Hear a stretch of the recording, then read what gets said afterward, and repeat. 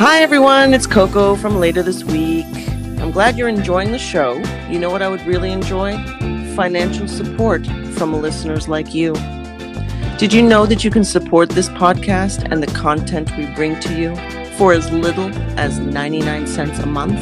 And that's not a lot of money when you think about it. So just follow the link in any episode description or go to our Instagram at Later This Week and find the link in our bio. We really appreciate you.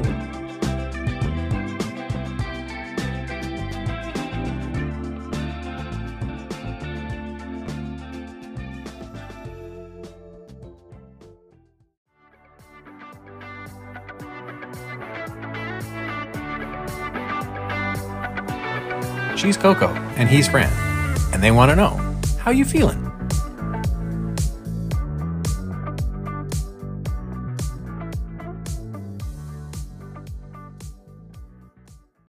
Hello, Fran. Hello, Coco. Why does it feel like you and I haven't spoken in a long time? I mean, I know that's not true, but it feels like it's been a long time. No, we haven't. It's been a long time. I haven't spoken to you since yesterday. Since yesterday. So you know it's the holiday season. Yes. Are you ready for the holidays? I'm always ready. Listen, every day is a holiday. Yes, this is true. Holiday. You can make it a holiday with some drinks and good food. You And keep good talking. company. I'll do the background vocals, and you just keep talking. Holiday, a celebration, come together in every nation. Yes. So it's holiday time, y'all. Yeah. And you know what that means, right? Lots and lots of food. Not only that, but I have a little surprise for you. Oh, shit. The holidays, we typically know the holidays as Oprah's favorite things, right? Yes. But did you know that Kris Jenner has her own list called the Christmas list with a K? Okay. So I just want to share with our audience, this is not really my piece of celebrity news, but I kind of wanted to tie it in to the show. So Kris Jenner has her own list called the Christmas list. Now, here's my favorite part. I read the article and it's like, these are gifts that are between $25 and $128. And I'm like, I didn't see anything on this list for $25. Okay. What's the minimum? I'm seeing 50. Okay. But wait till you hear what's $50 though. Okay. It's like, come on. So anyway, here we go. They asked her, what is your best advice for gift giving this holiday season? Well, she says, sometimes the best gifts are experiences, especially following last year's holidays when most of us were confined to our own homes. An excuse to get out of the house and try something new is really the best gift. Plus, you can join in too. So then it goes into, which makes no sense, an experience followed by, what's a great gift under $50 that you would recommend? Now, when you think under $50, what are you thinking? What do you mean? Like the price tag. Like if I say to you something's under $50, now what's a number that comes to your mind? under $50? Most people are going to say $49.99. Well, no, I mean, be realistic. If you see a sign in the store and you're not trying to be cute. Okay. Gifts under 50. Between 30 and $40. Right. That's logical. Yeah. So you were kind of close with your $49.99. She is pushing the Clean Dish Kit from Safely. Safely's latest launch, the Dish Collection, is the perfect gift for the stylish host, new homeowner, or eco-conscious cleaner. This kit is one of my favorites because it looks so good on the countertop. I've never gotten so many compliments on cleaning products. Who's coming over your house during the holidays and like, I love that brush you have? Right? Why are you leaving cleaning products on top of your counter, regardless of how good it looks? And like she's cleaning her own house. Exactly. So anyway, so the Safely Clean dish kit under $50 is $45. Good deal. Mm-hmm. Yes. Also, what's a gift you received that you get so much use out of? Well, Skims Cozy Knit Robe, because this is Kim Kardashian's line of Skims. Oh, yes. It's the perfect companion for chilly winter evenings, cozy movie nights, and a lazy Sunday morning. Skims are $128. That's the robe. Okay. Now, okay, not to play devil's advocate, but no. I would pay a good amount of money for a nice plush robe. Absolutely. That's because most times you're naked waiting for it. All the time. Not most times, all the time. I'm actually naked right now. Listen. Fran is getting an eye full. My eyes are full. So Thymes Pine Needle Fraser Fir Candle. If you only had 2 days to get a gift, what are you ordering from Amazon Prime? Thymes Pine Needle Fraser Fir Candle. I love this candle. It's perfect for the holiday season. Yeah, the Hollywood season, the holiday season. And in the meantime, like as you go down, she's like pushing all her daughter's products. You know, she's got like Kylie Skin, and you know, I'm surprised Kanye's album isn't on here. It's like she's just pushing everything. But what I learned is that Kris has her own list, the Christmas list. And listen, I recommend you looking at her list because I don't think she buys any of this stuff, to be honest with you. Not. I would have had a little more respect if she wasn't pushing her daughter's products, because Lord knows they have enough marketing. Like they're not hard up on anything.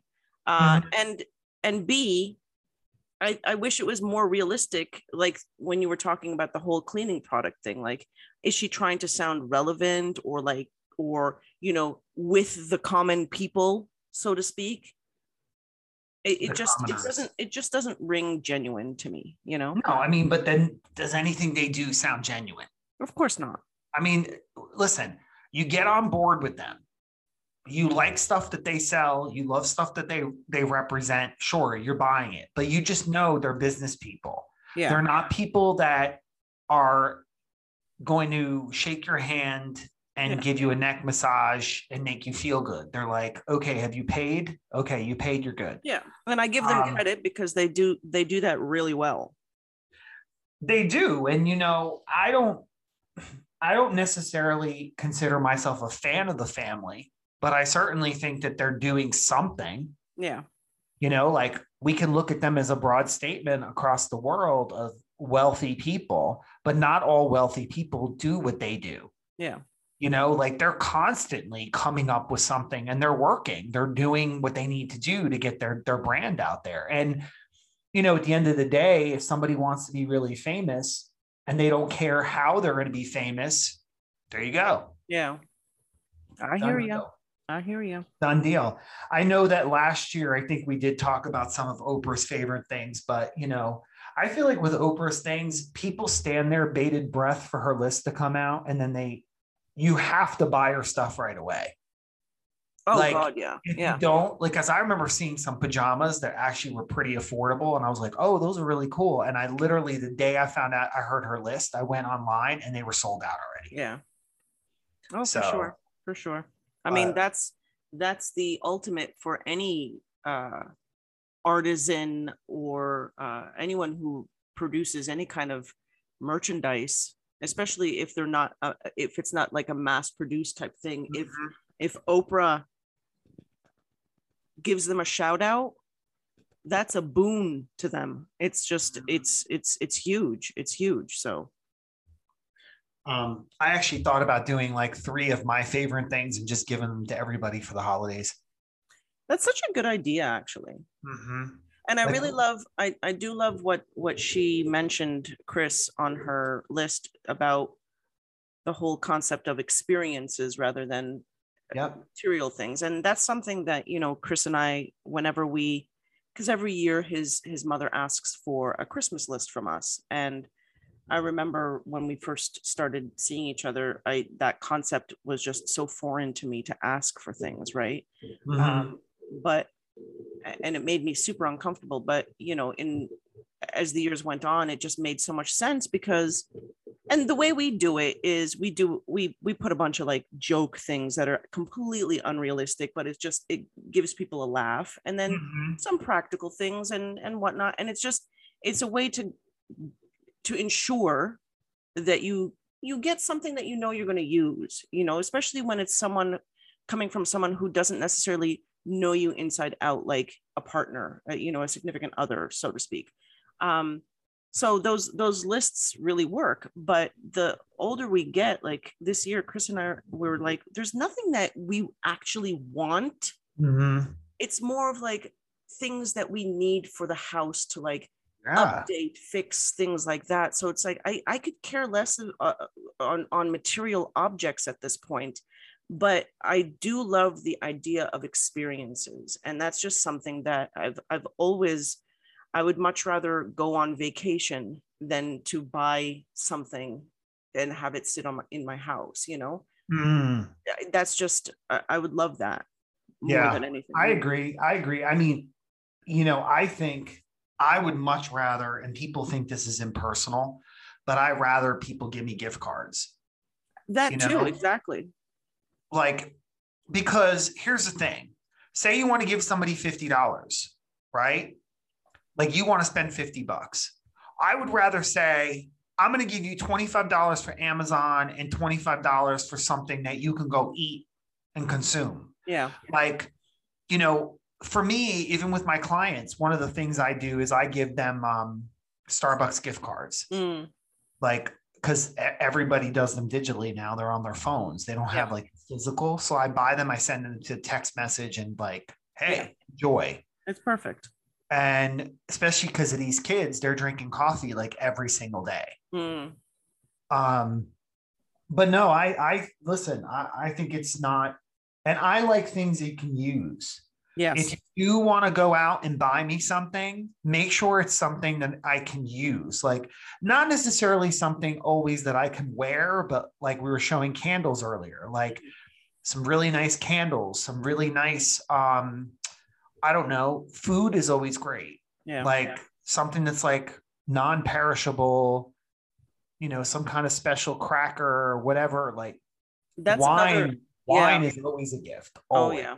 That's another thing that I love to do, is bake things for people. I love making like a gift box of treats, whether it's typically mostly sweet, but I would do some savory stuff as well. And I just love doing that. I think it just, you know, it's more personal.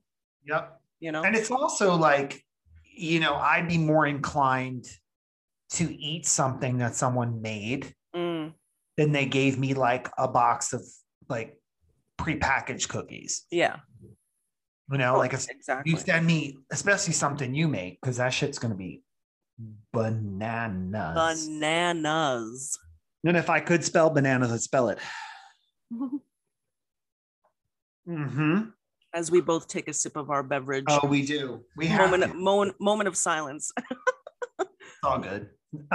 So we've had some interesting things happen since last time we convened on the show. Yes, you were hinting at something that happened to you recently, and I was very excited to learn more about this experience. So tell us, which experience are you referring to? Didn't you have a chat with one of our guests? Yes. I met with Paradise.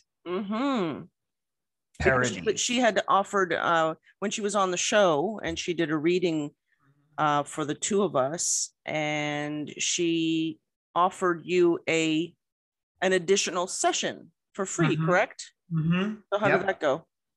It went really well. Paradise Partlow who was our spiritual advisor and guest on the show.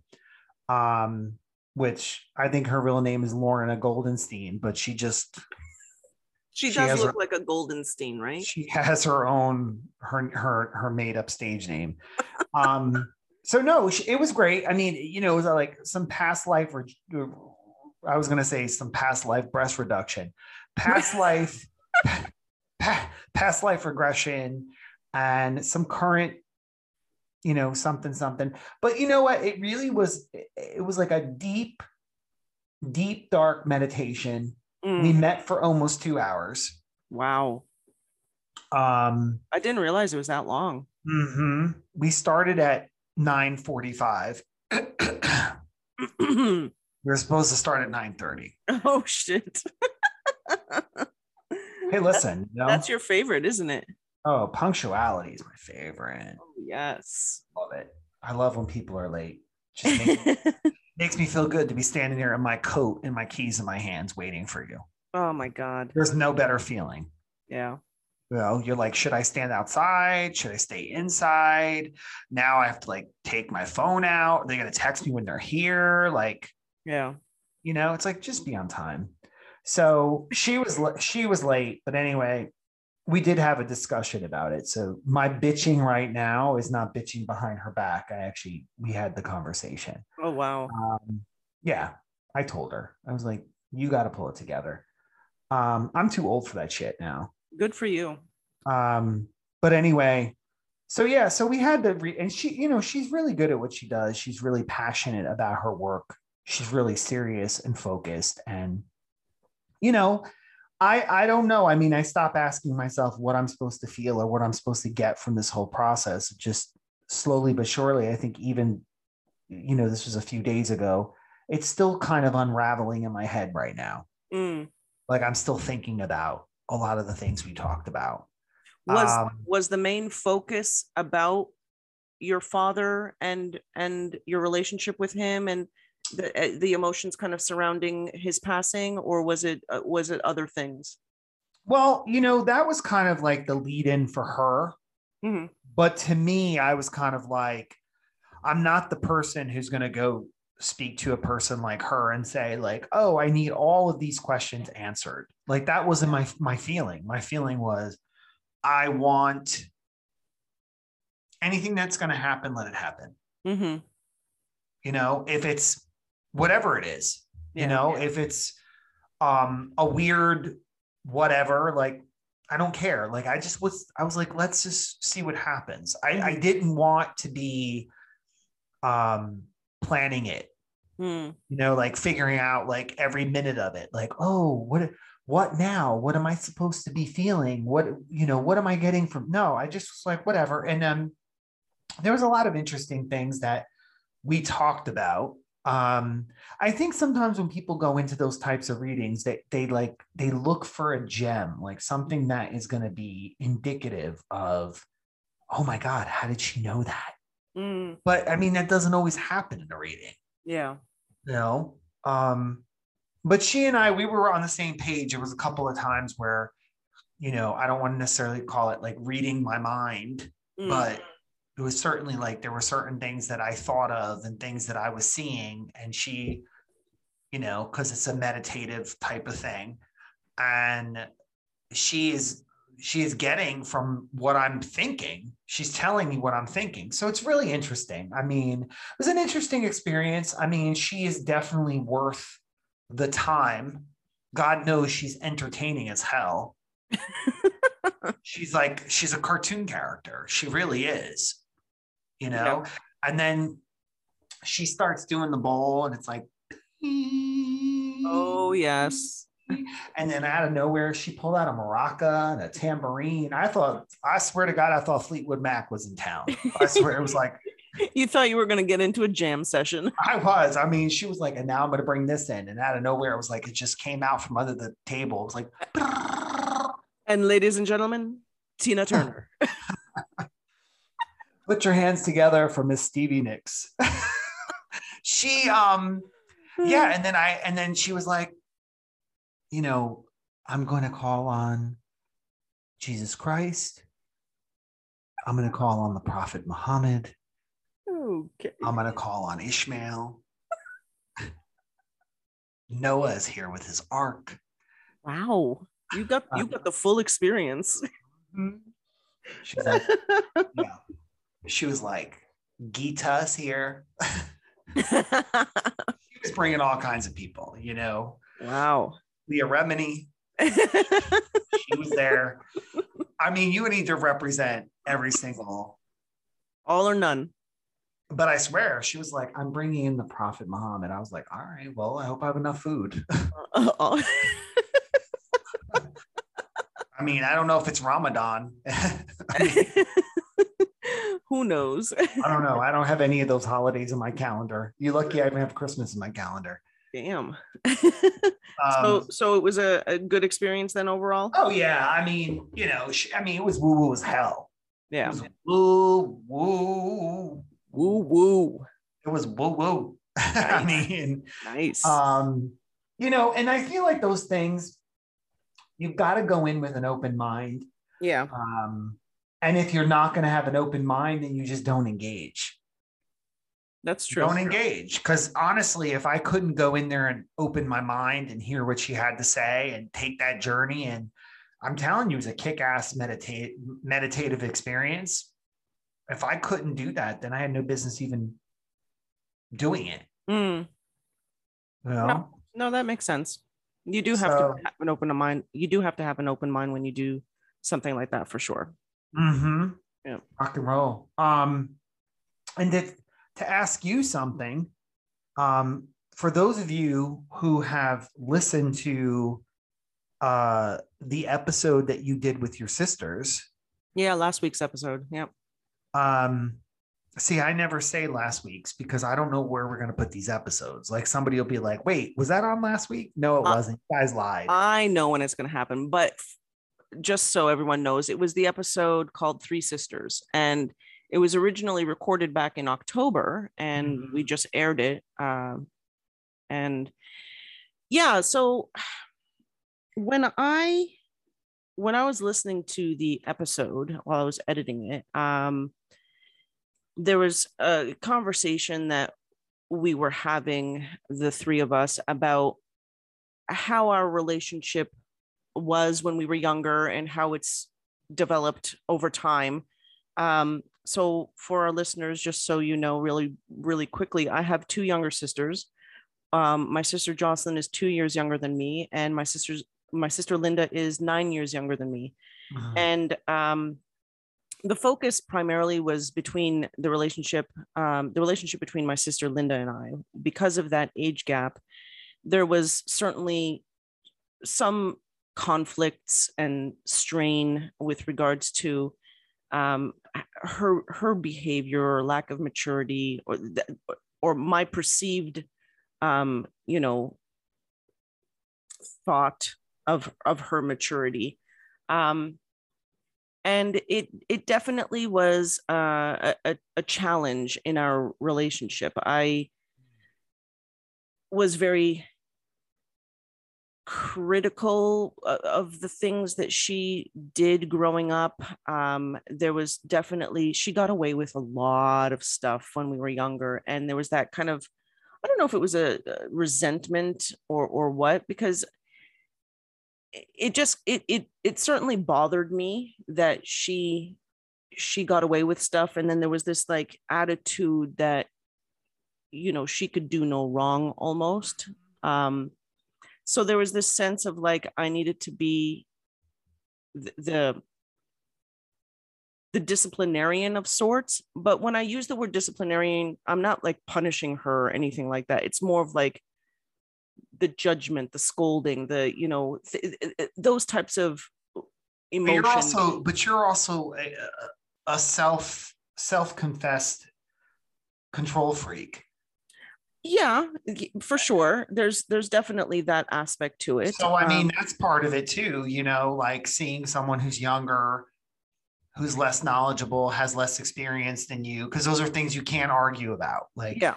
Like someone being immature is subjective, like what we consider immature, but you can say, Your sister was younger than you. She had less experience than you did in life. Yeah.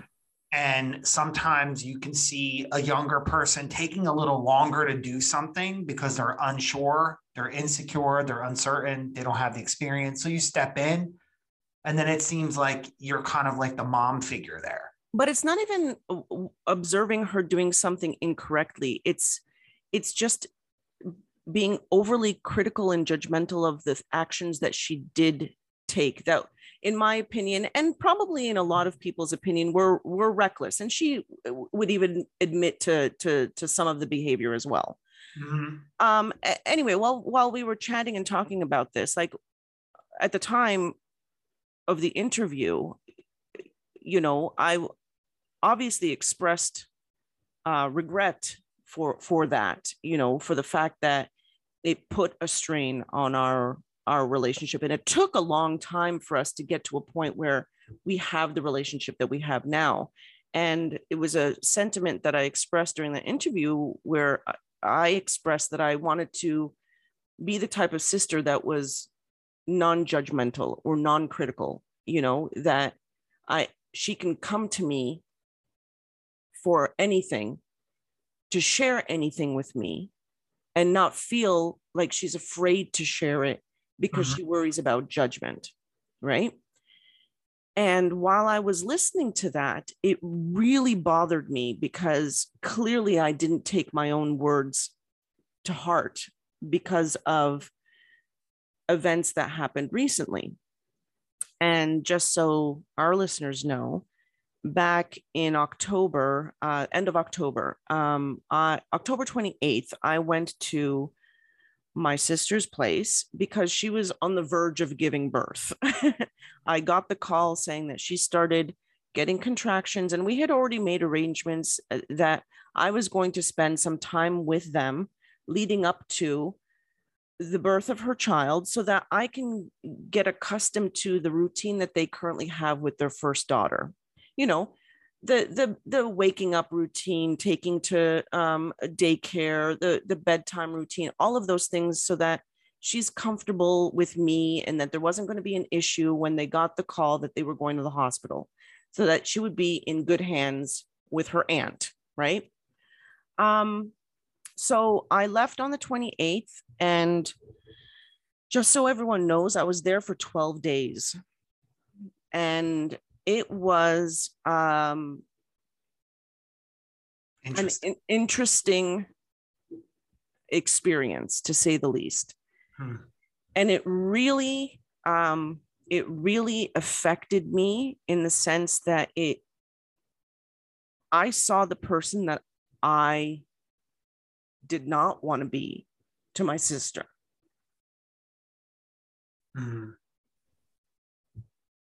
Someone that was so judgmental of the things that she did in life.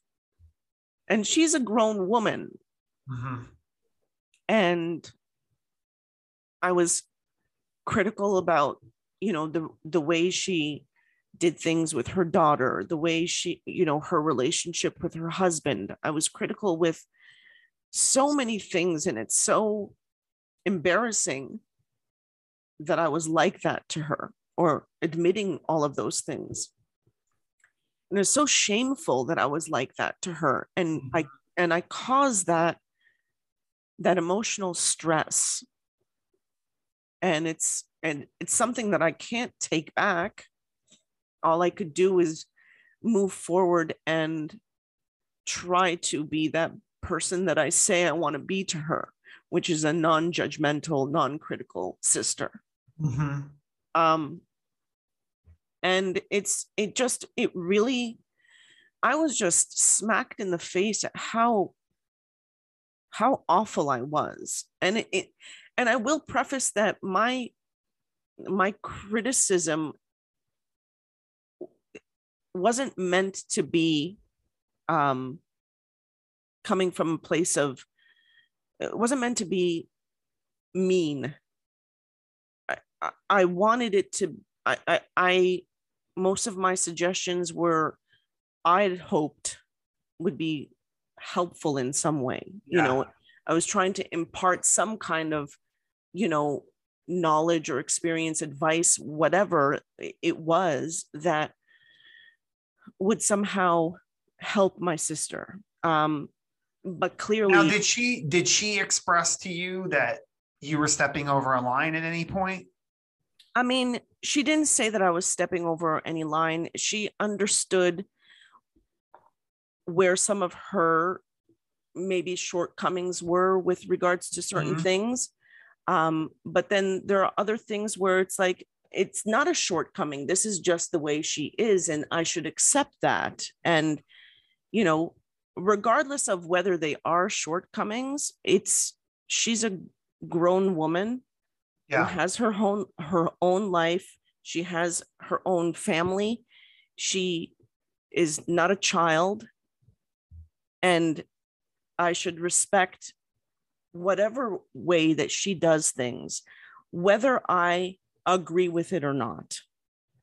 And that's the bottom line. I think some of the things that I kind of struggled with was I obviously see certain things about my sister that I know she might want to change, or maybe she's hurting in some way. And I think that sense of wanting to help kind of kicks into gear, but sometimes that help is not, or the suggestion is not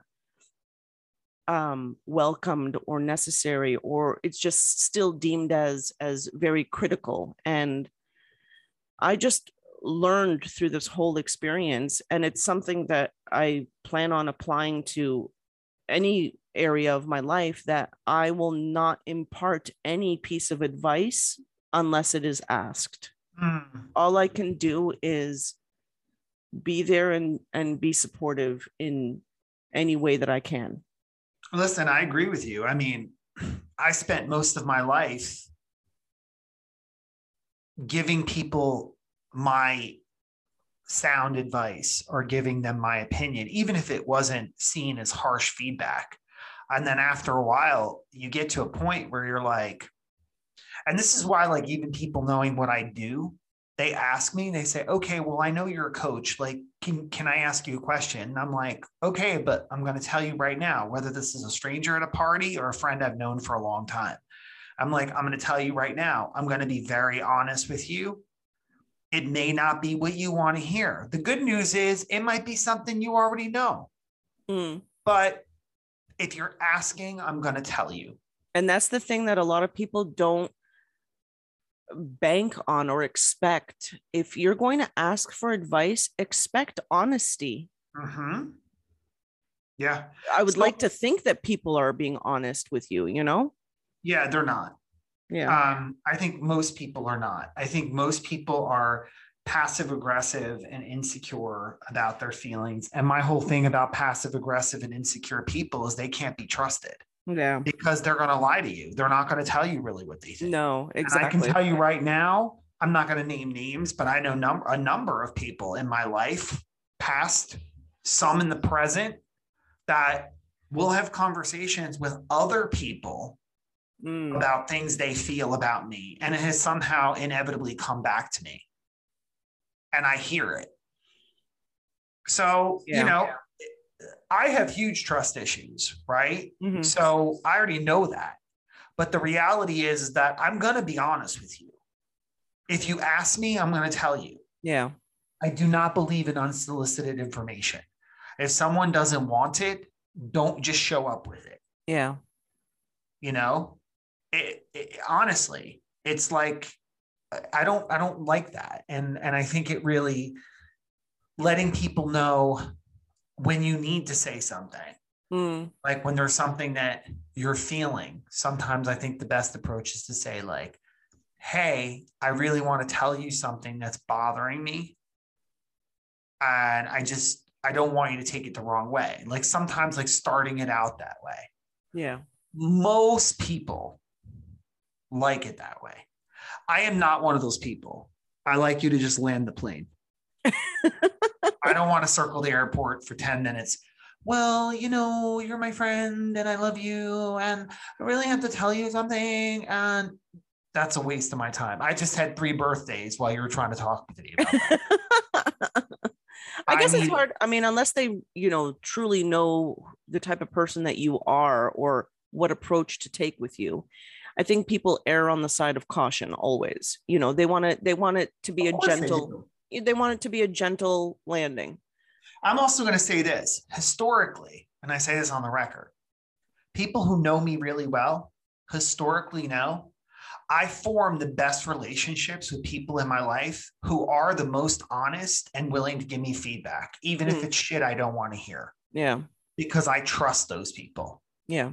You know, when people stand there and go, but I don't want to ask you because you're mean. I don't want to tell you because you're mean. Like, I get that sometimes. Listen, I'm honest. I'm honest. Yeah. And if That's I'm not ready for the feedback, I'm going to tell you and be like, now's not the time.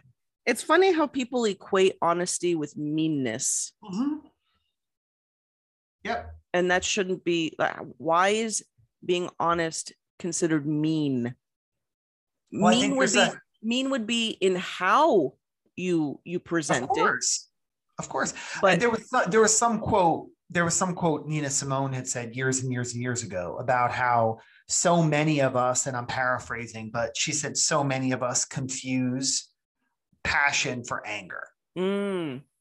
Yeah, that's weird. It's so true. It's like there are a lot of people, and like even from a cultural perspective, I'm sorry, if you're a WASP, it's hard for you to sit down with an Italian and have some passionate conversation. It's just hard. Yeah. They can't, because when you grew up in white Connecticut and you're only used to like toast and not even dark toast, like that white Wonder bread. Right. Or even organic white. Oh, okay. You want to go bougie. Okay. Mm-hmm. Okay. Right. And, and when they do put the butter on the bread, it's barely on it. Like it's just like a little. And it's unsalted butter. Mm-hmm. Yeah. There ain't no spice. But when you tell them that, I remember years ago, we were planning an event for a party, and this is a sidetrack. We were planning an event for a party for a theater event. Mm-hmm. And I remember it was me, the artistic director who was Jewish, and then the other director of the theater who was WASP. Mm-hmm. That's it. There's no other way to put it. And the 3 of us are planning this event. And me and the Jewish artistic director are like, we got to get food. We got to get this. We got to get that. And she's like, the other one's like, you guys are really getting out of hand with all this food. Like, this is really crazy. And we're like, yeah, because there's going to be like 100 people there. Like, yeah, we need whatever. So then the artistic director turns to me and goes, do you know what a WASP brings to a party? And I said, what? She goes, a chair. I love it. It's so true. And I'm like, but that comes from our passion. Yeah. That is taken from being over the top, being angry, being whatever. Like, but, to go back to your story, I think some of the things that resonate with me is giving the advice to your sister when she wants it. But also my question to you is, did you all have this discussion?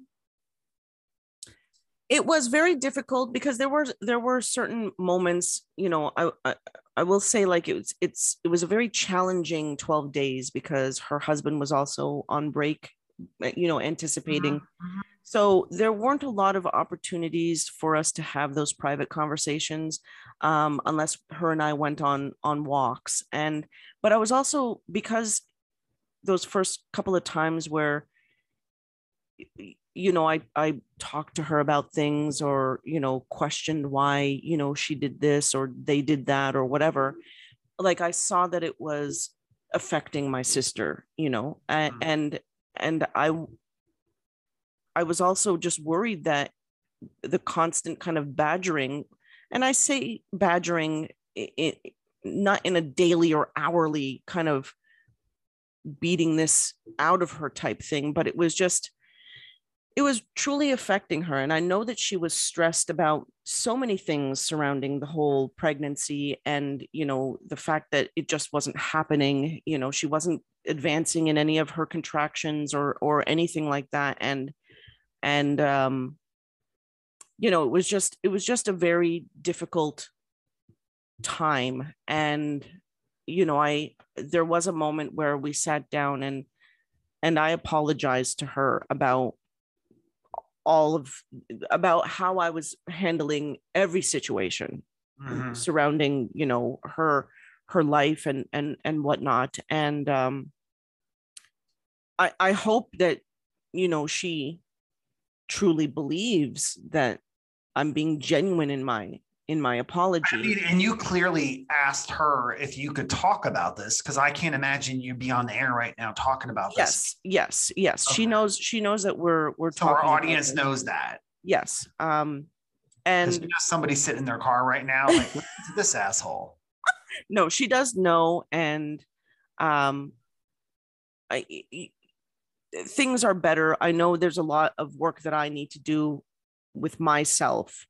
But I'm committed to being that change, you know, because I can't say one thing, you know, say that I want to be the sister that they can both come to and with zero judgment, and then turn around and do the thing that I don't want to do, you know? So it's like, there's a lot of, for me, there's different levels of when I go visit people.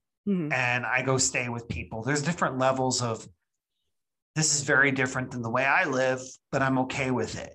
But then there's people who, it's not just about my ego and like, you're not like me, so I don't like this. There's people who are terribly dysfunctional, like horribly dysfunctional, to the point where it's like, everything just doesn't feel right.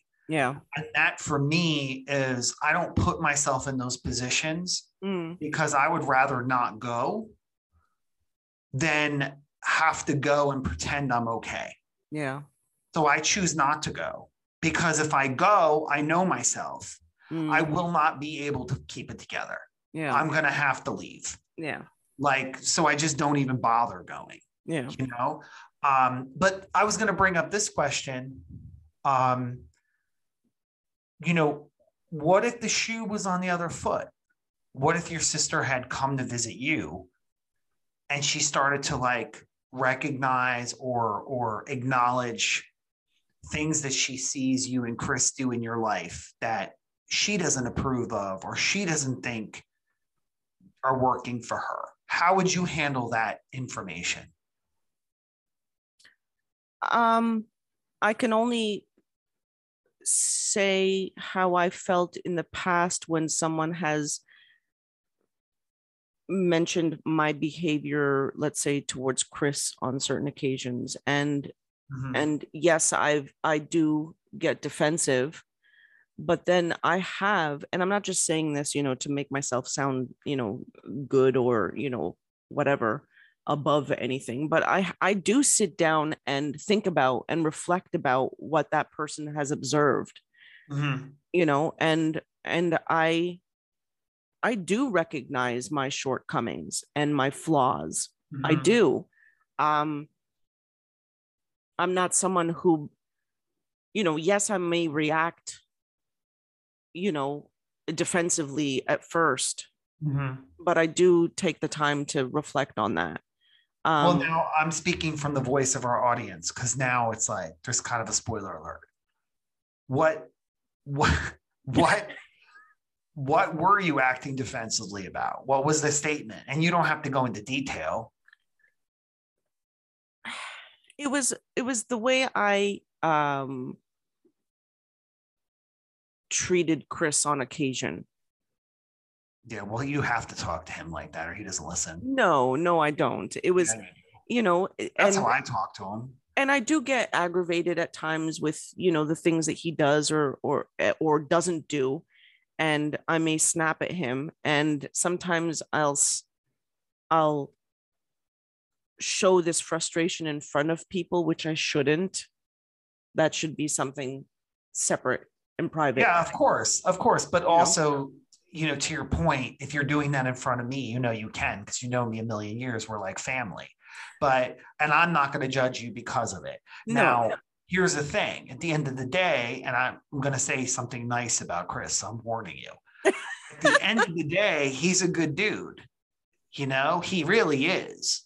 Like, you know, he might do things that are annoying, but then again, we all have annoying shit that we do, you know, but he's a good dude at the end of the day. And I just think, listen, when you've got a history of a relationship, whether it's friends, whether it's whatever, you do get comfortable and you do feel like there's things that you say that you don't mean. Yeah. And think about it. You're living with this person every single day. Being comfortable with them is a great thing, but it also can be something that's detrimental because you get so comfortable, you forget to respect the person you're with. And that's the thing. Like I need to be careful how I confront him about things, and it shouldn't be done in front of other people, you know?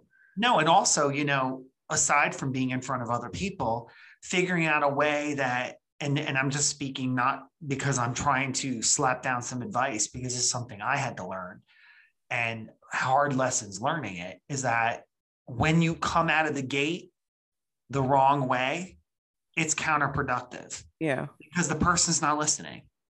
No, they're exactly. not. They're nodding and they're like, and they're over you. And they'll shut down as well. And it's like, it's not. Nothing teaches you more about that than having a kid. Because let me tell you, yeah, this one over here, she will whine and scream about doing her homework. And she's like, oh my God. And I used to be like standing there, like trying to work her out, trying to help her. But then all of a sudden it was like, it took me a few years to figure it out. But I'm like, you know what happens inevitably when I walk away? She ends up doing it. Yeah. It's just me standing there because I'm offering her a sounding board. I'm not going to be her sounding board.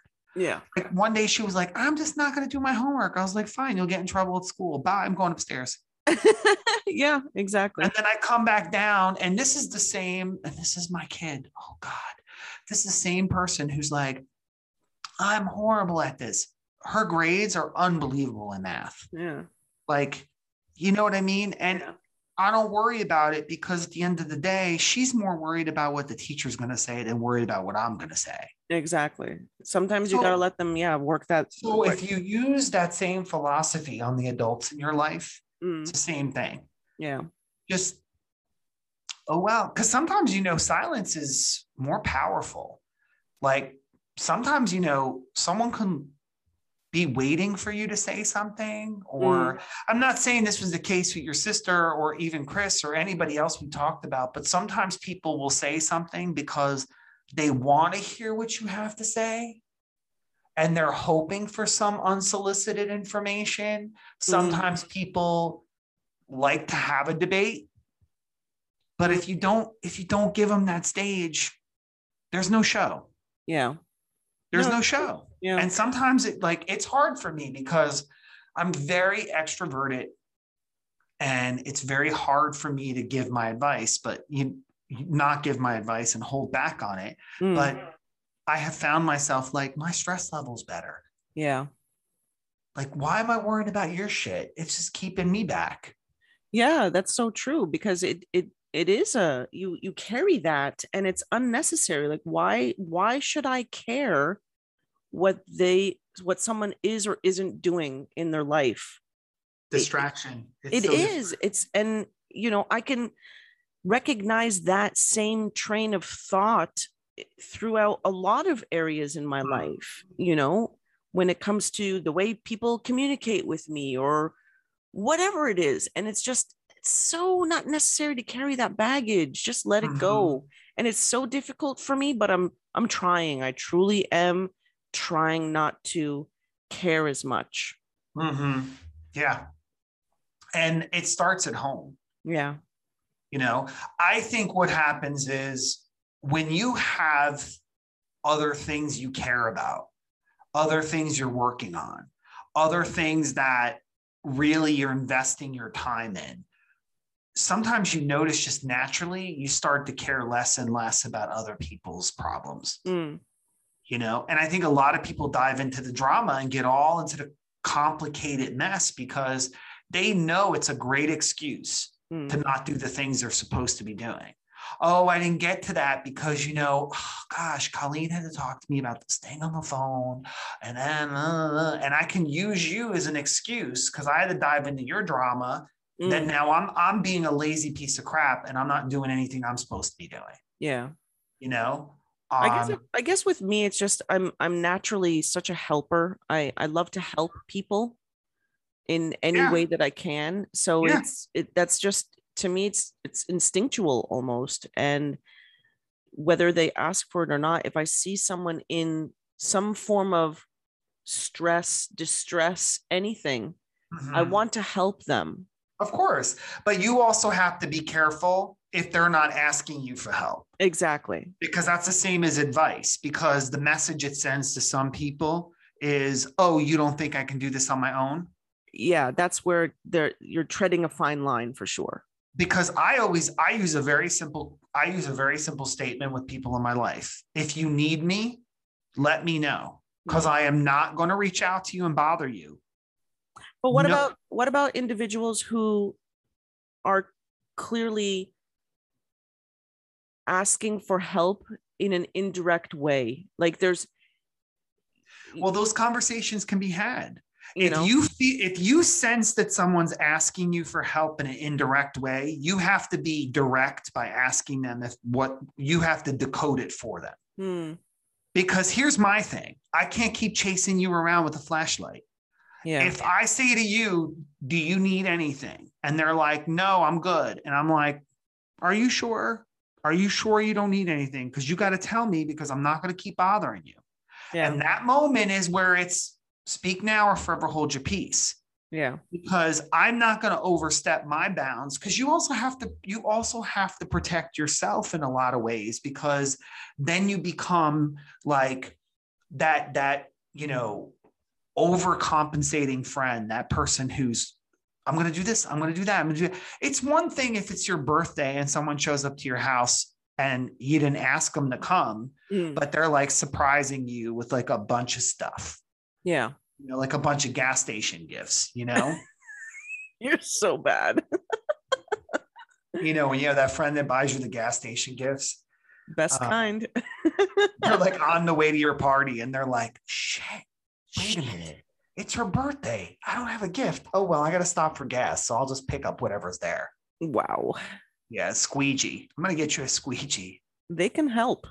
Windshield wiper fluid. You're like, where did you go? Pack of cigarettes. You don't even smoke. Some salt for your driveway. Right. A lottery ticket is always my favorite. Classic. You can't go wrong.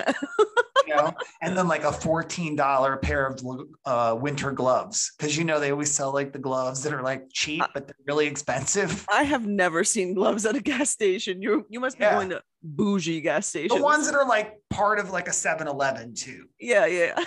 But you go in and you're like, I can get these at the dollar store because it's a convenience. They mark everything up. Snickers bars are like $6.50. It's like, damn. But anyway, you have to, I think it's about communicating. And what happens?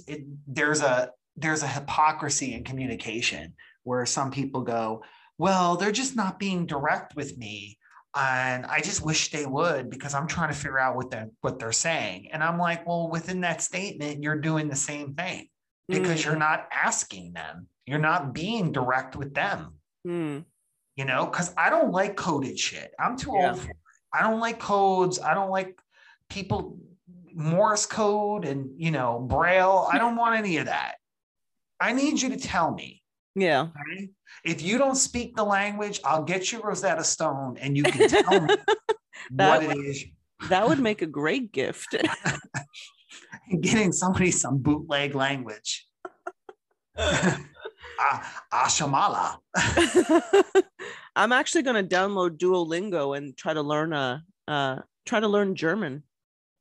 Listen, I'm gonna speak to you in Deutsch. Well, as I promised. The month of December brings us many things. Yes, it does. It brings us the holidays. it also brings us something you've been anticipating for quite some time. Bring it. The Sex and the City reboot. Okay. I So have just been reading. so you all know, I'm going to put it right on the record because I had this conversation with a friend this weekend. I am not going to watch this because I don't even think I watched the last couple of seasons. And the movies were absolutely horrible. So just clarify something for me. The reboot, is it a series? Is it a movie? What is it? Is it like a limited series? What are they doing? Well, limited. It starts out limited, but then when they see people watch it, because those women are still holding on to those Manolo Blahniks from early 2000s. Yes. Are dying to see this. So I watched the series, and I've watched it a couple of times through. I did enjoy it. I did also regrettably watch the 2 movies. Horrible.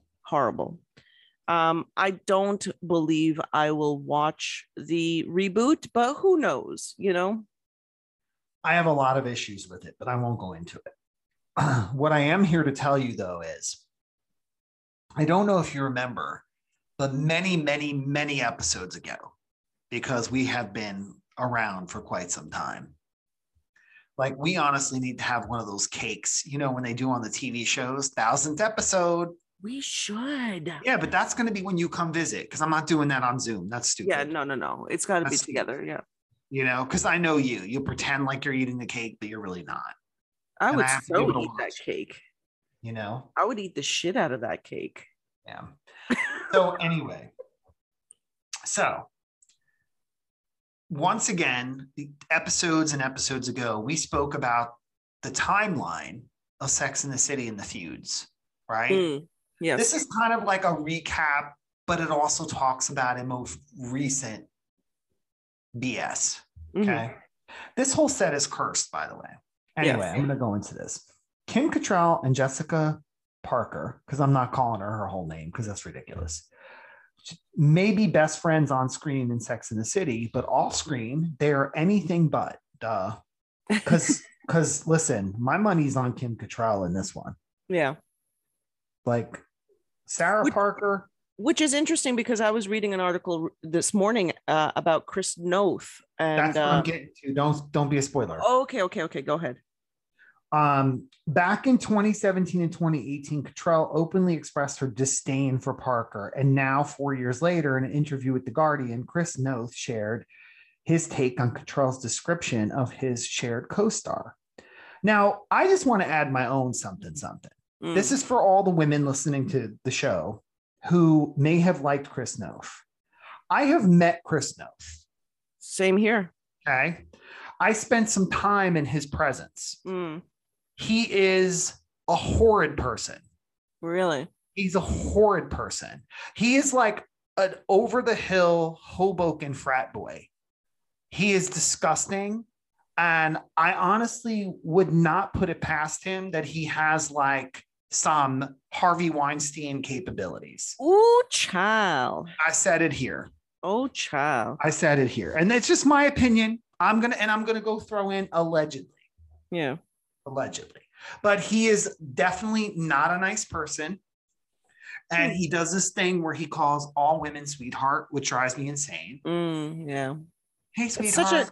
That's such a condescending way to refer to yes, that's the word I was thinking. Because I've been referred to sweetheart in retail situations, and it makes me livid. My whole thing is that I think it's appropriate if we're both naked. Sure. I think that works for me. That's the caveat. That word can only be used when you're naked. Yep. When someone's holding your canoe, they're holding your canoe. With regards. As a refresher, in an interview with Piers Morgan on Life Stories, Cattrall, who will not be joining her Sex and the City peers for the HBO Max reboot, which is called, by the way, And Just Like That. And Just Like That. Called her relationship with Parker and the rest of the iconic Manhattan friend group. I don't know why they're iconic. Well, I don't know why. That's if you were on a game show and we were not talking about Sex in the City and someone goes, Who is the iconic friend group? You'd be like, I don't know, Audrey Hepburn, Breakfast at Tiffany's. Like, that's not the first thing I think of. Iconic friend group. I would sooner think of Jennifer Aniston and those guys.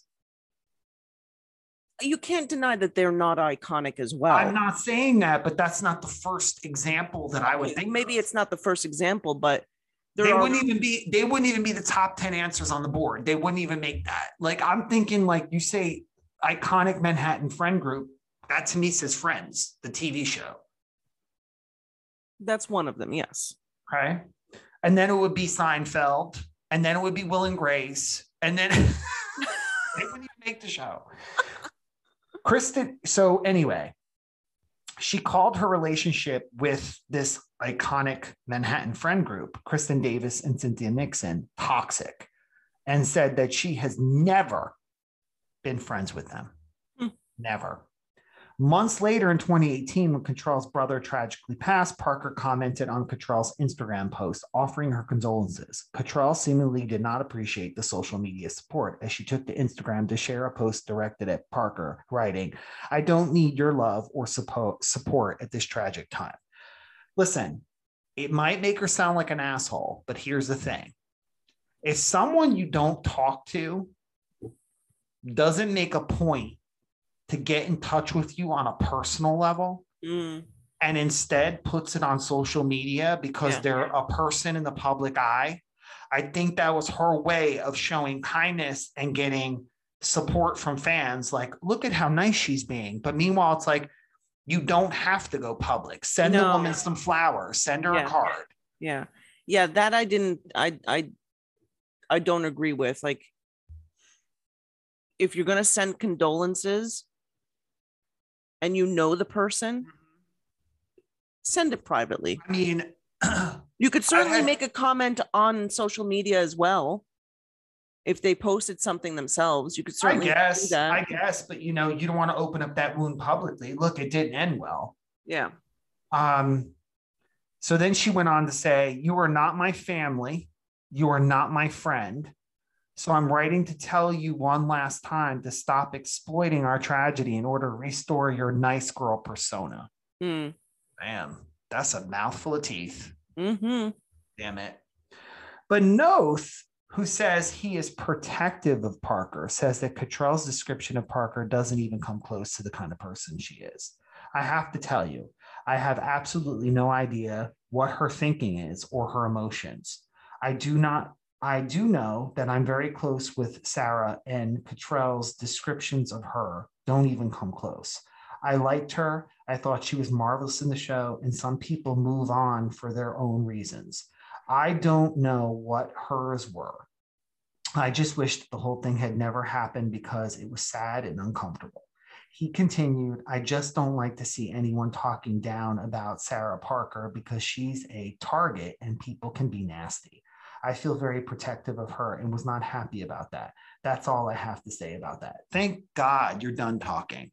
So that's what I would have said. So here's something that I think about in this situation. Okay. Now, if something genuinely did happen between Kim Cattrall and Sarah Jessica Parker that caused this sour, relationship, that may be, but let's say there are 100, Sarah has 100 friends and 99 of them say that she is a wonderful person, very kind, blah, blah, blah, blah, blah. And then you have this one person who clearly had a bad experience with them. Something must have transpired for them to feel the way they do, have this animosity. Does that mean that across the board, Parker is a terrible person? Yes. Really? I don't know. Listen, all I'm going to say is that there isn't one person that says it. Like, over the years, there's been plenty of people who've come public, who've even worked on the show back in the day, that she's not easy to work with. And okay, but just because someone's not easy to work with doesn't mean that they're a terrible person. You have to Well, like quantify that. Like what? But it's subjective. I mean, if someone you're working with who's a big star is an asshole to you, I think most people in the industry who may even be listening to the show would probably agree that that person made their job miserable. Like I think about horrible bosses I've had. They may not be horrible people, but they were horrible people to me in that moment. Well, that's a little bit more of a, that's a little more information, because when I hear not easy to work with, I don't immediately go to horrible boss or being an asshole. Like that doesn't. Well, I think then we get into a deeper question there. But I think the reality is that if someone left a bad taste in your mouth and you didn't like working with them because they did XYZ or whatever they did, mm-hmm. I mean, everyone's experience is different. I mean, for sure. That's why I'm saying if it was just Kim Cattrall, if it was just her experience, that's fine. I'm not saying that what she experienced is wrong. She may have genuinely have had a terrible experience with her for whatever reason. But if that's the sole, instance of Sarah Jessica Parker's bad behavior, mm-hmm. I wouldn't necessarily pass judgment, a blanket, statement saying that she is a horrible person. I mean, listen, whatever someone feels that someone did to them, I don't know. I wasn't in the bathtub with them. Mm-hmm. I don't know what happened. I don't know what she did or said. Okay.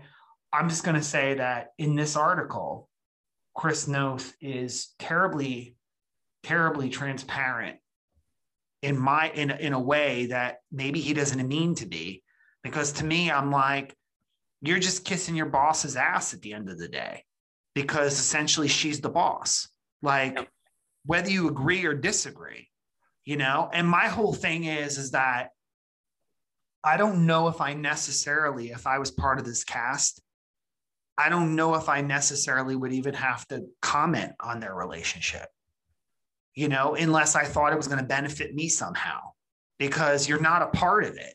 Yeah. Like, does it hurt to tell the reporter? I'm really not, because, he does. Yeah, he could have, if he was asked that question by the reporter, he could have just politely said, well, it's not my place to say anything. And well, not only that, but he says it in his exact comment that he really doesn't know too much about it. Yeah. And it's like, okay, we'll stop there. Yeah. No, you're right. But my whole thing is that I think they both have been, this is just such, I want to call it irony, but not.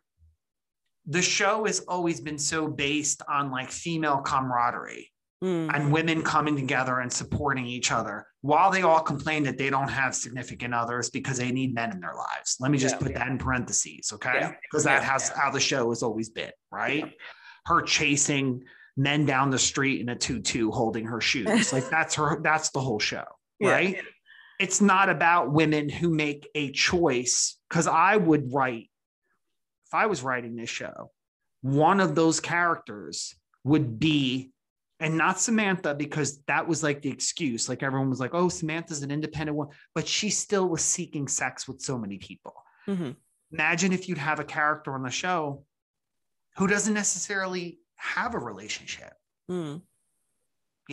Someone who may want to have a kid on their own and not need to have a relationship. But every single one of them needs to have a relationship, because I think the show, and this is just my theory, I know people are going to come for me. I believe that they're focusing on a particular generation of women. And the Gen Xers and older have always been stuck on, especially females, I'm not complete unless I have someone else. Yeah. And I think that those characters, that's why those characters to me were never strong. I never saw them as strong characters. I never saw them as like, phoenixes. I never saw them as like these massive, tough characters. Like, yeah, to me, it was like about the clothes. And if it wasn't about the clothes, it was about their boyfriends. Yeah. That's it. That was always my impression of it. Yeah. And, when you watch a show like that, you know what their intention is, but it doesn't come through, the camaraderie between women. And then you see what's happening in real life. These two can't even be friends. Yeah. These two can't even, never mind friends, they can't even work together. Yeah. That's the crazy part.